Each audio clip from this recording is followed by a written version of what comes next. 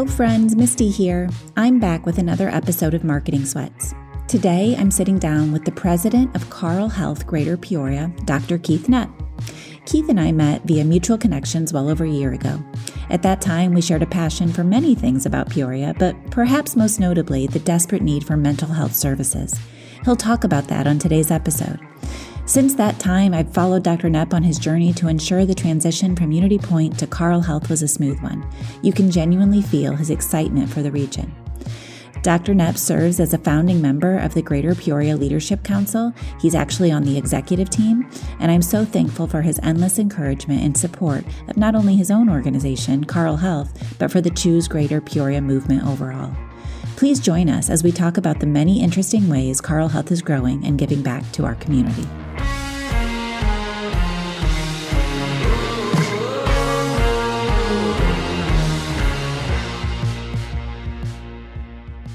Okay, today we are here with Dr. Keith Knepp from Carle Health, the CEO. It's so nice you're here. Thank you.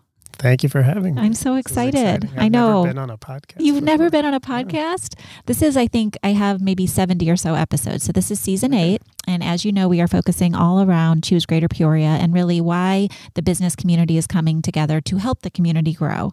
So that's kind of the tone of our conversation. We're having both hospital networks on, and I wanted to hear a lot about Carle and kind of how you fit into all this as one of the key leaders. So I'm excited.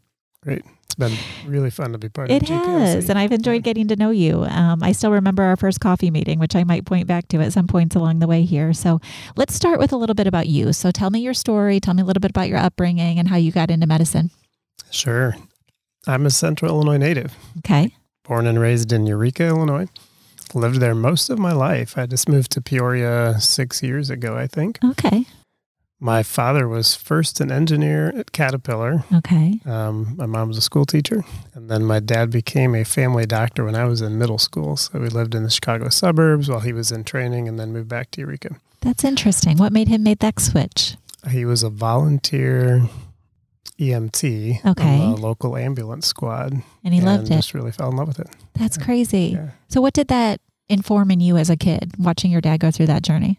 That was 4th grade, I think, when we made that move and didn't see it coming. So, yeah, I've never thought about that. But I think, just permission to change course, mid-life, I suppose. That's so cool. Okay. So then you're coming up in the world and you ended up going to Illinois State? I did. I started at Illinois Central College. I can't forget to mention that. Of course. I've had these commercials out there lately. That, Dr. Kirk Bailey talks about that all the time. So I started there and then completed my bachelor's at Illinois State.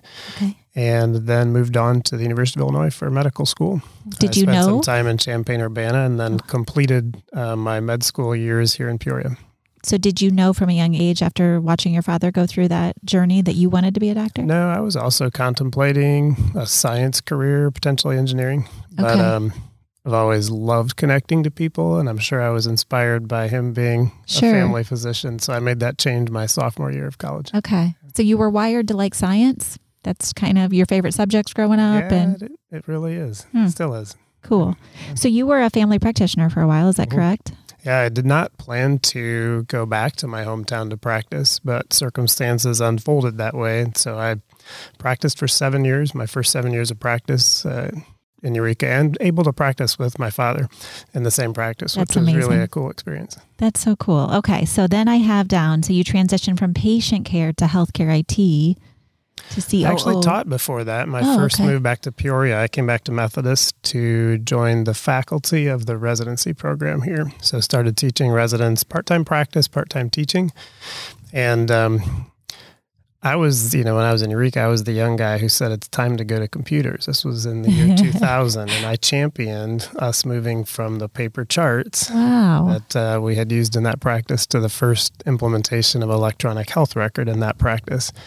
And based on that experience, Methodist asked me when I started working here to do things IT related. And so that was actually what launched me into a leadership career path at Methodist. That's amazing. So as a leader, I'm terrible at technology, but that's something that you're passionate about and you wanted to see change happen? Yeah, I just saw, we manage so much information about people in healthcare. And to do that in an antiquated way with paper didn't make sense anymore. Right. So I had this reputation as being, IT interested and savvy, but I'm not really very good at technology. The first time they trained me in actually using the system and I made a change, I broke physician orders, So Sure. Then they took away my access and funny. said, just tell us what you want. Yeah. We'll write the code for right. you. So you're probably more focused on just the change of the operation and sort of looking at it from that bird's eye view. Is that what then fueled your next step?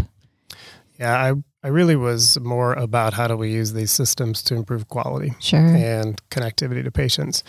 So I think advocating for those things led to a seat at the table.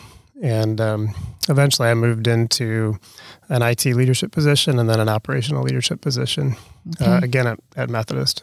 And then tell me the story about how you stepped into the CEO role. I always tell people every door that opened for me from the time I started practice until the role prior to being CEO, someone asked me to do, hey, Keith, would you be interested in? Mm-hmm. And when I decided to pursue the opportunity to be the CEO of what was then Unity Point Health Central Illinois, with Methodist as the anchor hospital, along with Procter & Pekin, it was the first time I said, hey, I want to do this job. Really? And so my successor and really a great mentor was Debbie Simon. Yeah.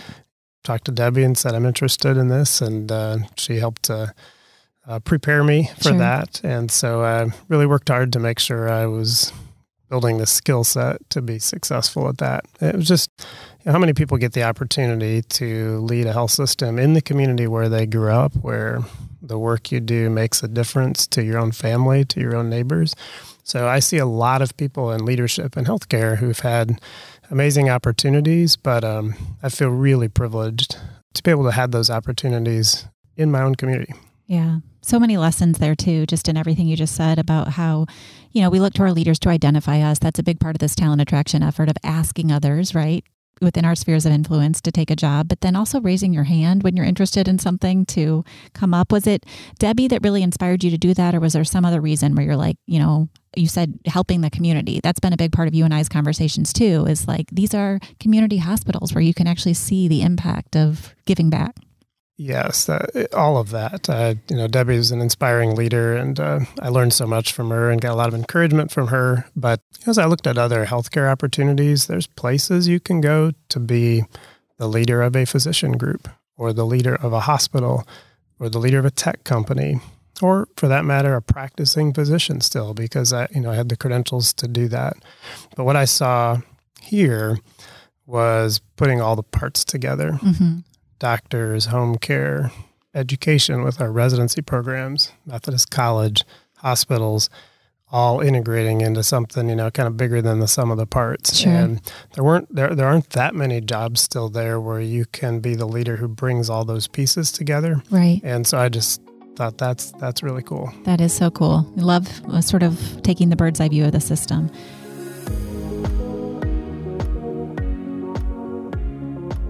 So give us a sense for those listeners who maybe have only experienced the brand as through, being a patient, to the breadth and depth of your organization now, especially given the transition recently from Unity Point to Carle Health. Yes. So I think we do have so much more than meets the eye. Right. And, mentioning Carle was pretty amazing watching the signs change. It felt like overnight, and everybody sees the signs on the hospitals. So, of course, we're anchored by 3 hospitals here. Methodist, Procter & Pekin, but we also have over 50 physician clinics, multiple different specialties from primary care to cardiac surgery. We have a home care and hospice organization. A really cool story, by the way, about how hospice came to be in Peoria. An individual Methodist studied Elizabeth Kubler-Ross's teachings on the stages of grief and dying and said, we've got to do something better. Brought it to the community, found a welcome home in Methodist, and started hospice, decades ago. And that program still thrives after lots of community support. So home care and hospice, we have a College of Health Sciences, Methodist College, started as a nursing college over 100 years ago, now has other degrees as well, and really meets a huge need in our area to produce healthcare professionals. Sure. We also teach residents, so we teach family physicians and psychiatrists. Again, two huge needs for healthcare workforce.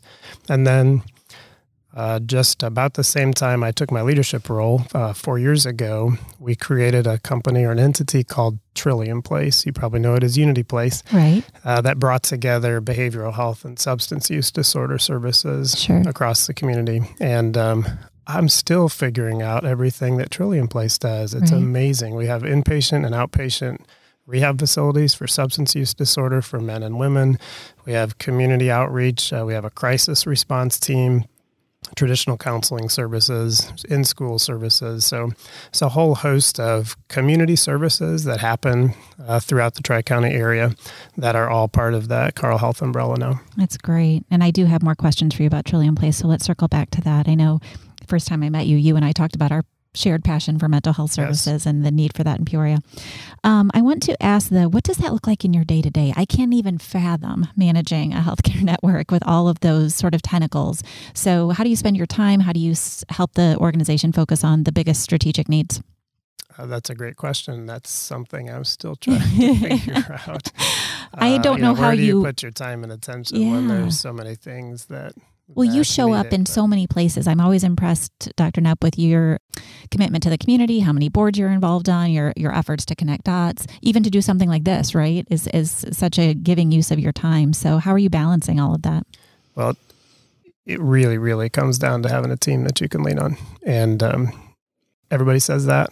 I'm not just saying that. We have an amazing team of leaders and clinicians, across all of those things that I said, and they really do manage the day-to-day. We have people on call, not just doctors and nurses that are on 24/7, but administrative leaders that, handle those crises that happen. And there are an amazing number of crises, that come through emergency departments and behavioral health services. So just a, deep structure of talented people that lead all of that.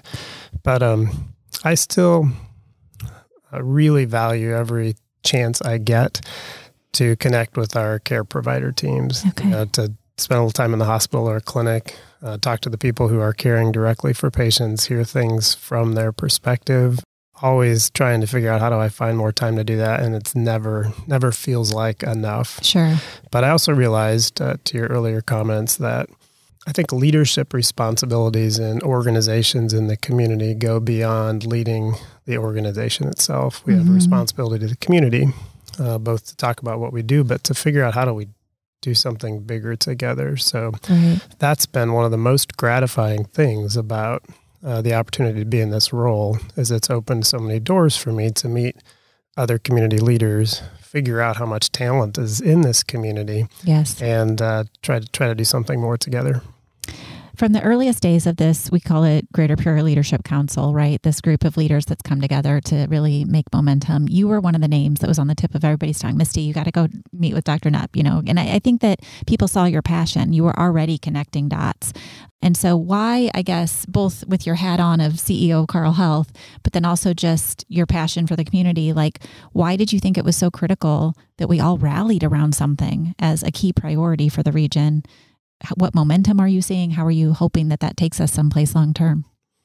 I have a different view of what this community is and how it works together than I did 6 years ago when I moved here from Eureka. So Eureka is a town of 5,000, and, correctly identify that as a small town. Sure. Right now there's smaller towns. There's towns of 200 to 500. So, and Eureka was a great place to live and grow up. Peoria was the big city, not Chicago, not St. Louis, but, bigger buildings, big institutions, more complex government. And now having sat in the role that I'm in for 4.5 years, Peoria feels like a small town, not in a bad way, big enough to matter. It's like Goldilocks, right? It's just right. Big enough to have all the things that an urban center is good about that. Right. Be it culture, capital, influence, scale, but still, despite all of that, it's small enough that any of us can pick up the phone to another leader, get something done, bring the people together that matter, and move things. And so just as the light bulbs were going on to see all of that, I just feel like we're so much better positioned than Chicago or St. Louis to actually change our community because we're small enough to do it. Right. And we don't appreciate that enough. So Absolutely. I'm always excited to see whatever we can do together. And other leaders want to be a part of that. You know, a big part of this effort is upper management, executive talent attraction. And when you can say, we've created this community of leaders that can literally pick up the phone on a dime and make something happen, that's exciting. That's people who are growth minded want to, you know, join the forces there. And then I think your comments about just like being between Chicago and St. Louis, you know, we always used that as a little bit of a crutch, but I think we're seeing that we are a small star among big stars, right? And we have a lot of light to shine. And it seems like we're rallying around those key talking points to build the positivity of the region. Yes. And just, I don't think this is on the agenda, but just a quick plug for that, you know, a star that matters among stars. Just in the last week, leader John Gordon Booth hosted a press conference with us last Friday talking about a co-response model. We're going to put behavioral health resources with police officers to respond. And because of the strength of her leadership and the rest of our state delegation, we can get state funding support for an initiative like that can make a huge difference. Sure. Yesterday, Senator Dick Durbin's in town, visited Methodist, talked about his support for our behavioral health project, residency program expansion, but also a critical issue affecting the whole country, which is drug shortages. Sure. But he's here in Peoria because he knows this place matters and what we do here matters, and he's putting his support behind it and coming here to share that message. I'm glad you're bringing up those examples because one of the things I talk to my team a lot on why we're doing this isn't just about Greater Peoria. It's about the whole state, right, of Illinois and bringing together funding where we need to make massive change for the people who need, you know, all ships to rise. You see that from the inside, and You're very much a part of those conversations. That's great.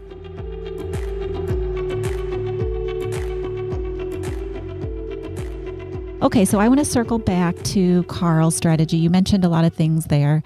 Talk a little bit more about Trillium Place. You know, when we started this effort, and I was interviewing maybe 24 of the area's leaders and bringing you all together in workshops and conference rooms and saying, what is the biggest need? Mental health came up as one of the biggest funding gaps. And I know you have a lot of effort in that space and you want people to know that story and why it's such a need for Peoria. So just tell us a little bit more about all that's on the horizon and what we're going to see tangibly in the next 6 to 12 months. Sure. If I might, let me talk a little bit about Carle because Sure. I think I got sidetracked earlier talking about where we were going, but that entity, this organization that is now Carle Health Greater Peoria, right? Hospitals, clinics, educational resources. We have a local board here that governs that whole delivery system of care, all those providers, and they give me guidance. So I have a reporting relationship to a system leader. It used to be at Unity Point, now it's at Carle, but I also am part of and report to a board of local volunteer leaders from the community that give us direction on what's most important for healthcare delivery. And their voice matters. 3 of those individuals now sit on the Carle Health System Board.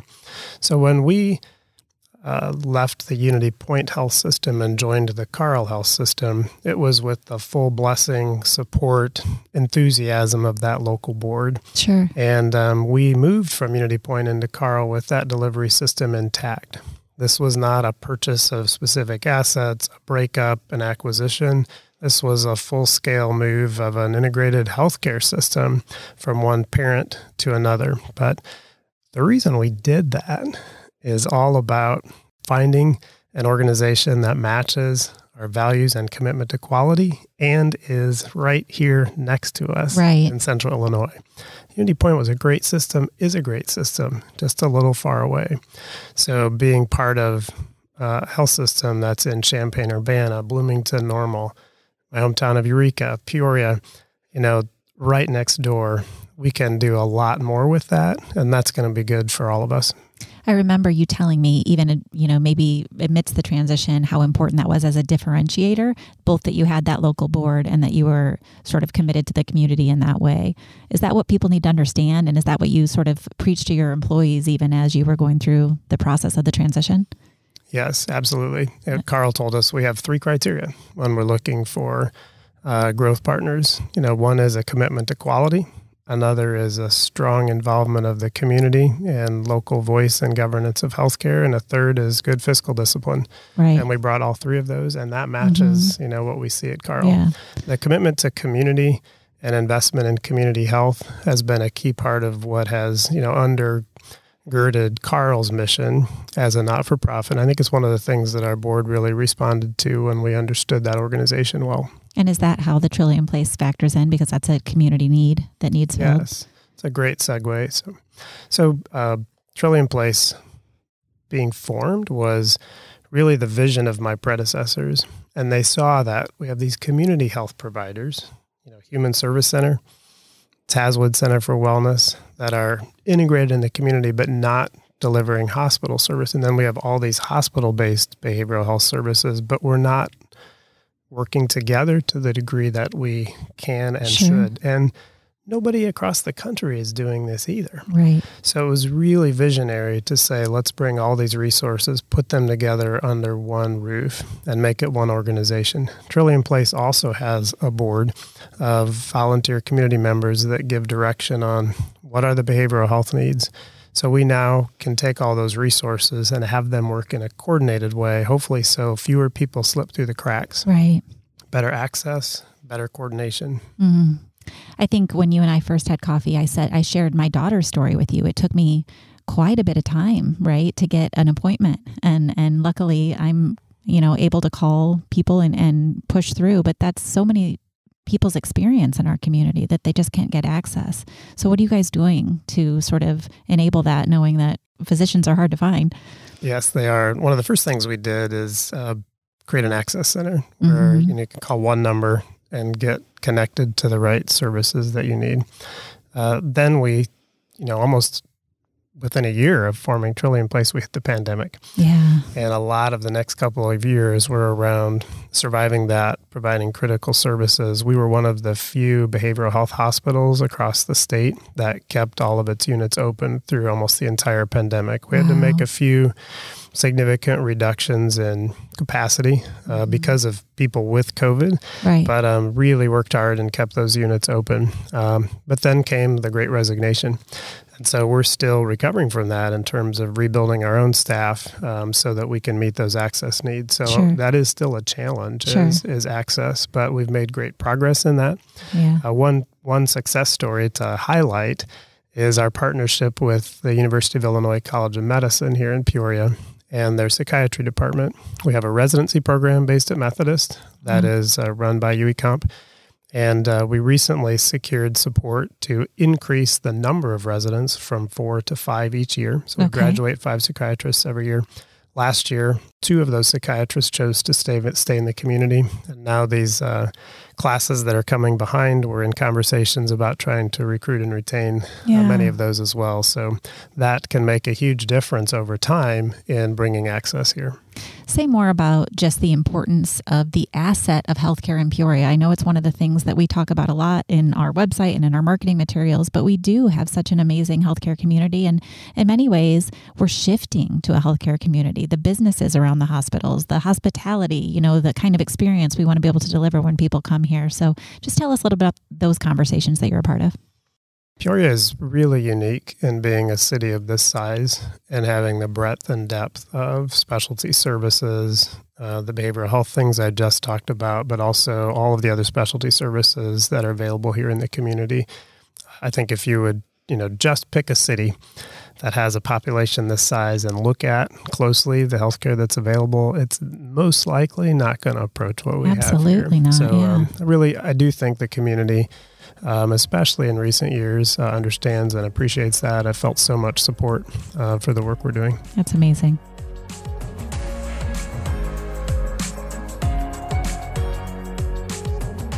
What other sort of strategies would you like to highlight? I know the services you offer in the mental health space. And I think that's one of your differentiators. I think it's one of the things people think of when they think about your hospital network. But what else should we know is on the horizon? I'll highlight a few. Okay. We've made tremendous strides in our cancer program. Yeah. So we have national accreditation for our colorectal cancer program, our breast cancer program. That's all the physicians in the different disciplines, whether that's radiation therapy, medical oncology, surgical oncology, pathology, all coming together, nursing support, care management support, delivering care according to the highest national standards. Okay. Those are rigorous standards. We're surveyed on that, and really proud of those accreditations. That's amazing. As well as a state-of-the-art radiation therapy unit that we just installed at Methodist within the last year. Wow. That we can do radiosurgery with. So lots going on to be proud of on the cancer side. Our cardiovascular program is really strong. We have something called a structural heart program, where we do interventions on the heart that you wouldn't believe. We used to have to do open heart surgery for these.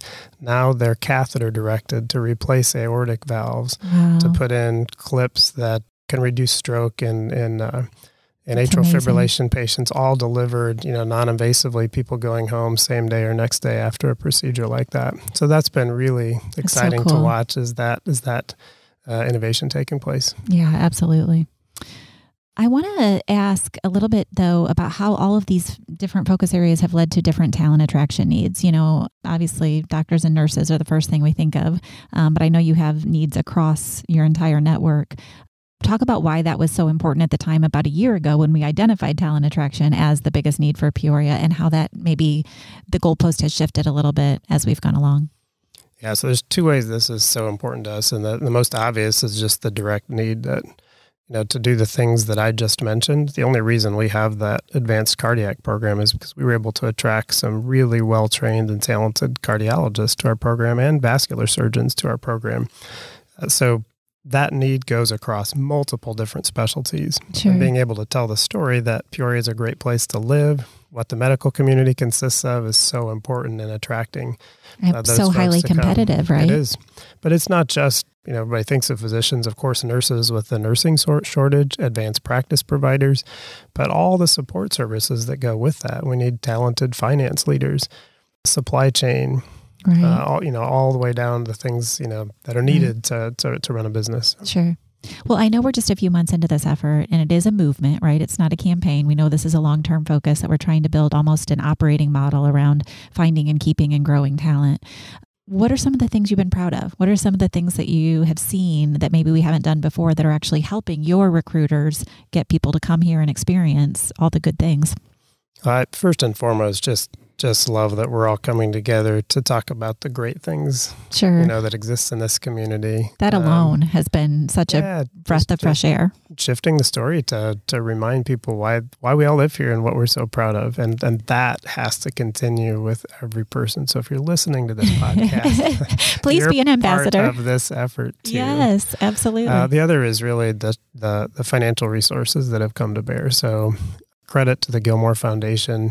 Put seed money to this, ask the business organizations in the community to step up and match that, so we can fund truly a significant marketing effort that can reach other communities and really help to tell our story. Absolutely. I'm glad you highlighted those things. When I've talked to folks about why would we want to be a part of this, why would you not? I mean, this is like a once in a lifetime gift in many ways that we can sort of ride the wave and really make an impact on a political and sort of, like I said, state level to make a change. It's cool to be a part of that. At least it has been for me. Yeah, it is.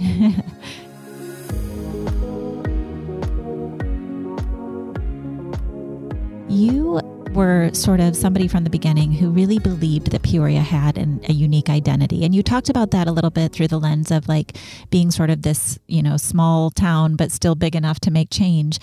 But you also have a lot of perspective on who we are in terms of our diversity and how we come together, all sides of the aisle, how we can help grow the economic engine, but just by working together. Can you say a little bit about that? Because I think you have a unique perspective there. Yeah, you didn't use my marketing idea.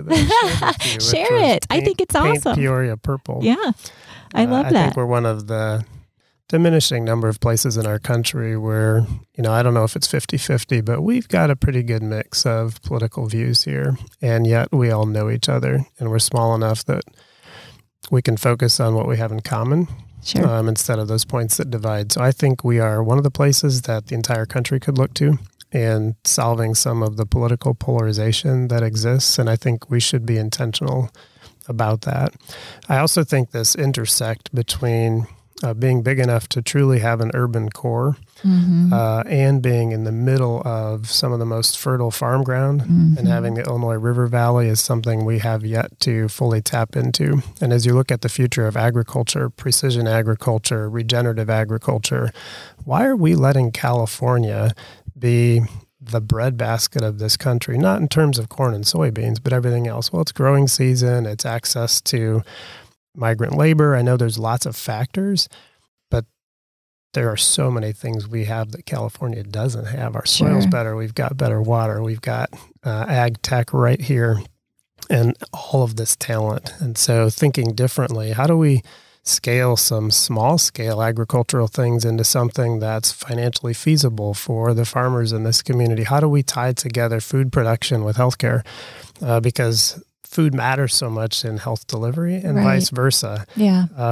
This is it's not just Peoria, but Greater Peoria and this whole region have opportunities to be national and international leaders in this area. So I think there's all kinds of places we can go. That's amazing. Well, and as I'm sitting here listening to you talk, it's making me think about how, in marketing, if you try to be all things to all people, you're nothing. But what we have in Peoria is really, we have so much things. We've got the rural, we've got the urban, we've got the big, small, and I think living at that intersection of all of that is what makes us special. We just have to do a better job of telling our story, which is, of course, what we're working on. Want to circle back to your leadership role. I mentioned earlier that you are involved in many boards on the civic side and the business side, the nonprofit side. As you've joined the Greater Peoria Leadership Council, how have you bridged insights from that group of business leaders to the other conversations you're a part of? And is that been helpful to sort of understand the priorities of the business community as a whole in some of the other organizations that you're a part of? That's a great question. And I think it is going to be the key to this initiative continuing to be successful, because I think we find in each of the different dimensions of our community, the nonprofits, the business sector, the EDC, Economic Development Council, the Chamber of Commerce, city government, state government, business entities, we each have a unique view of what is most important, and we're each doing work on that. And yet there's overlaps in our Venn diagrams. And in order to hit those overlaps without feeling like we're competing with each other, but working together, we almost need constant conversation with each other to understand motives, to understand priorities, and to understand resources. So as much as we can work together. And what I see is a lot of really well-intentioned people continuing to work hard and making progress on each of those things. That's great. I love that.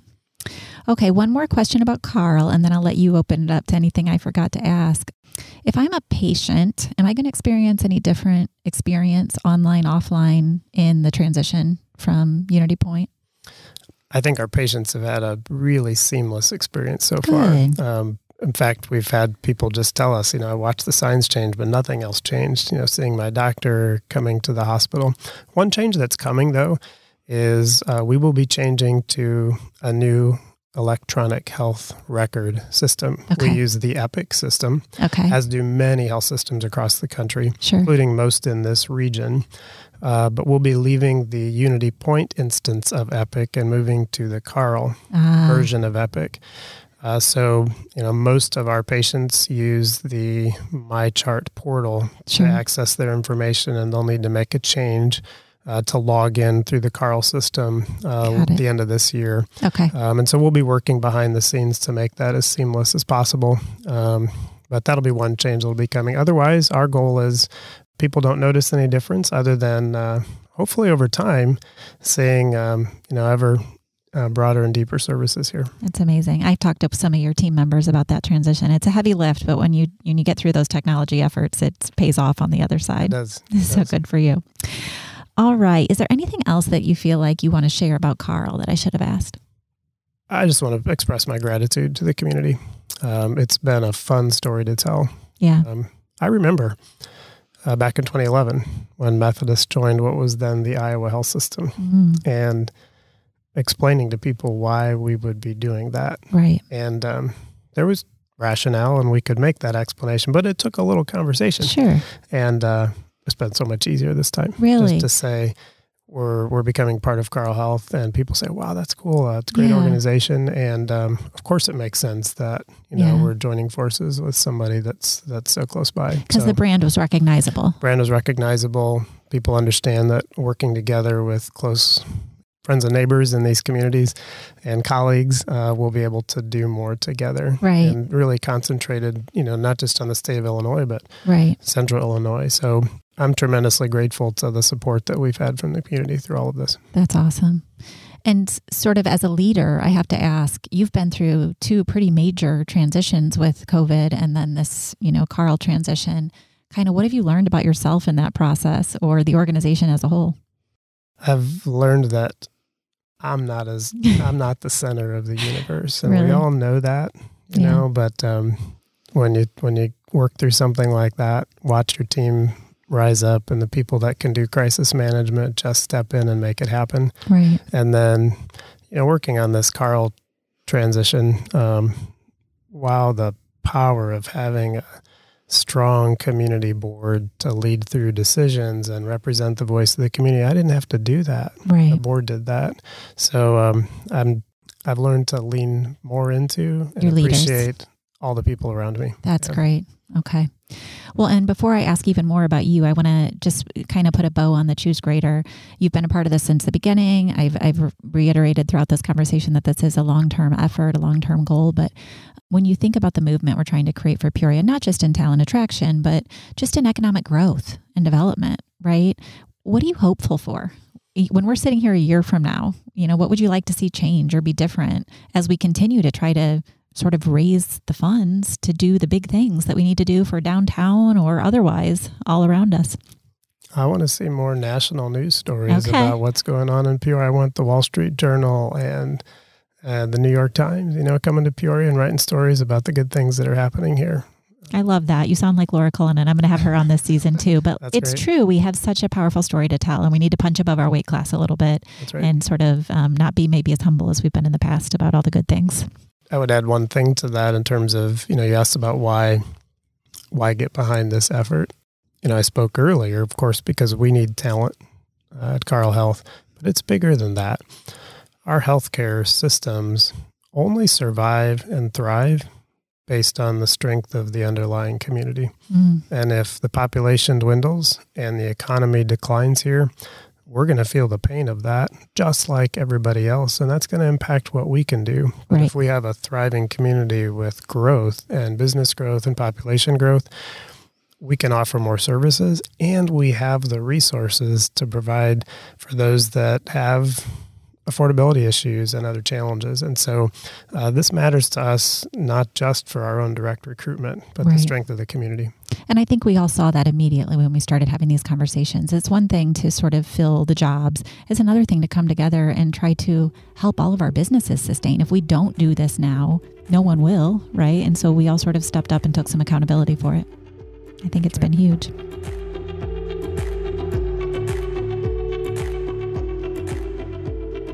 We'll get back to the rest of the interview in just a minute, but first I want to tell you about our sponsor, Simantel. I happen to know a thing or two about them because I'm one of the owners. Simantel is an industrial consumer marketing firm with an obsessive focus on customer experience.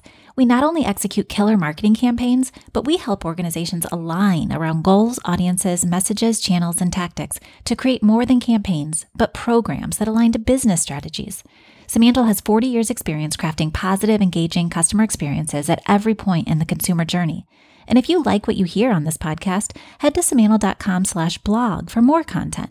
You'll find articles, tips and tricks, do-it-yourself tools, webinars, and more to help you keep learning and growing right along with us.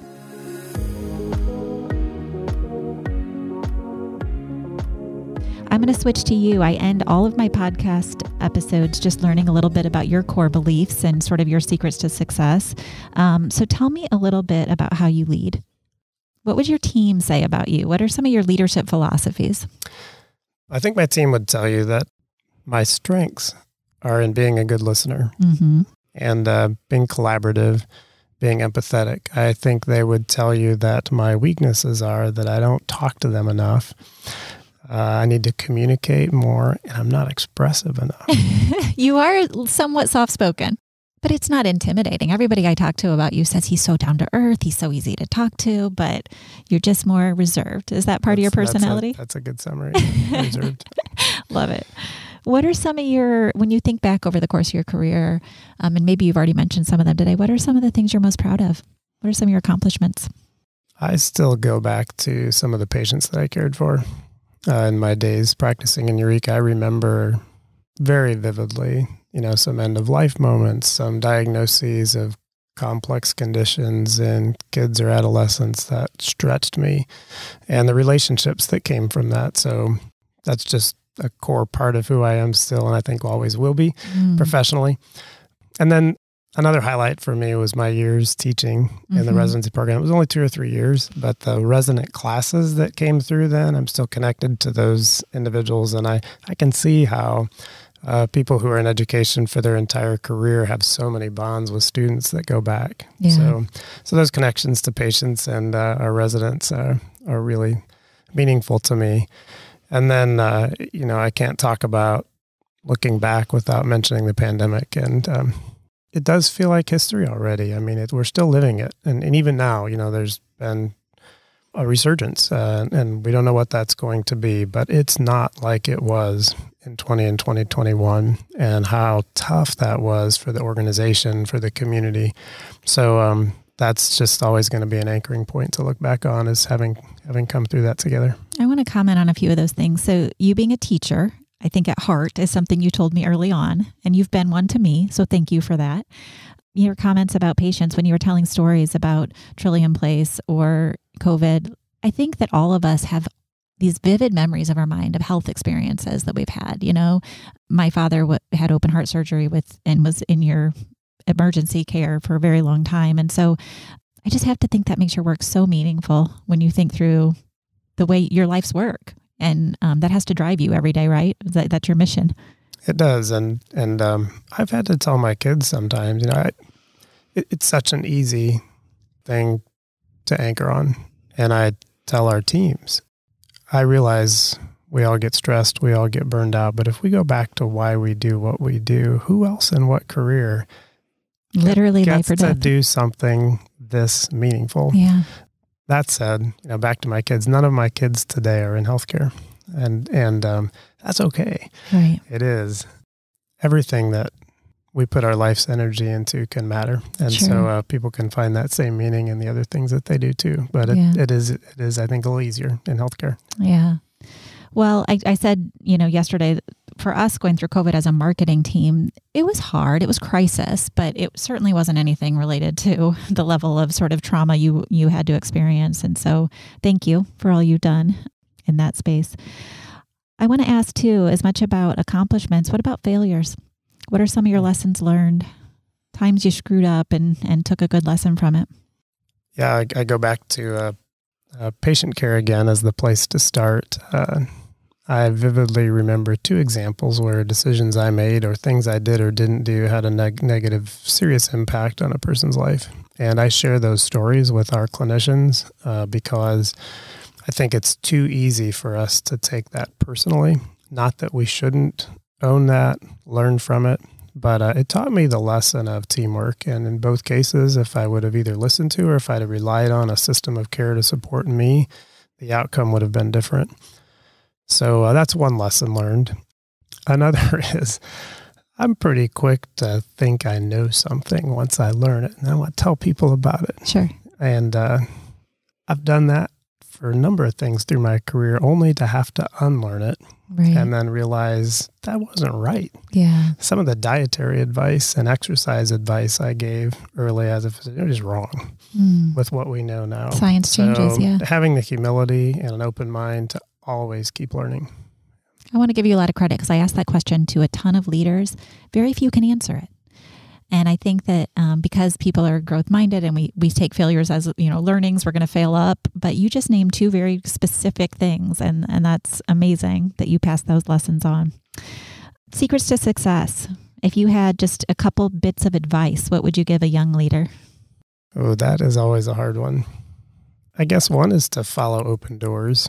Okay. And to be ready for opportunity when it comes. In my experience has just been, had I tried to chart my course, I wouldn't have ended up.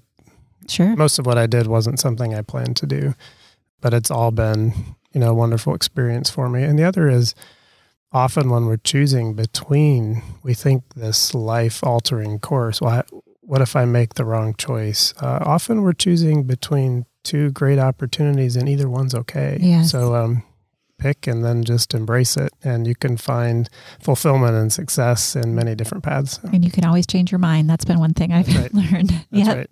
Yeah. Okay. And then my very last question for you, I ask this of everyone. What's something you're struggling with right now? A question for another that you'd like to pass on for all of us to think about? Another really hard question. I know. I'm feeling my age. I'm 51. Okay.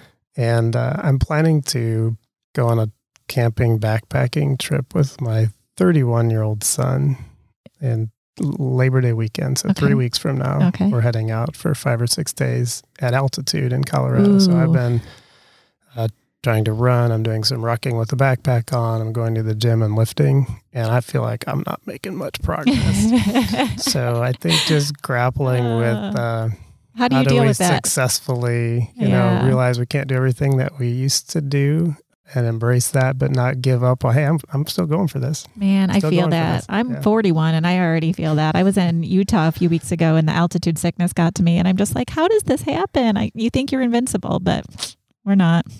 So, that's right. All right. Well, this has been an amazing conversation. I cannot wait to share it. I want to thank you for the highlights. You have anything else to add before I let you go? No, I've really enjoyed this. Thanks Awesome. for having me. Absolutely. Nice to see you. You too.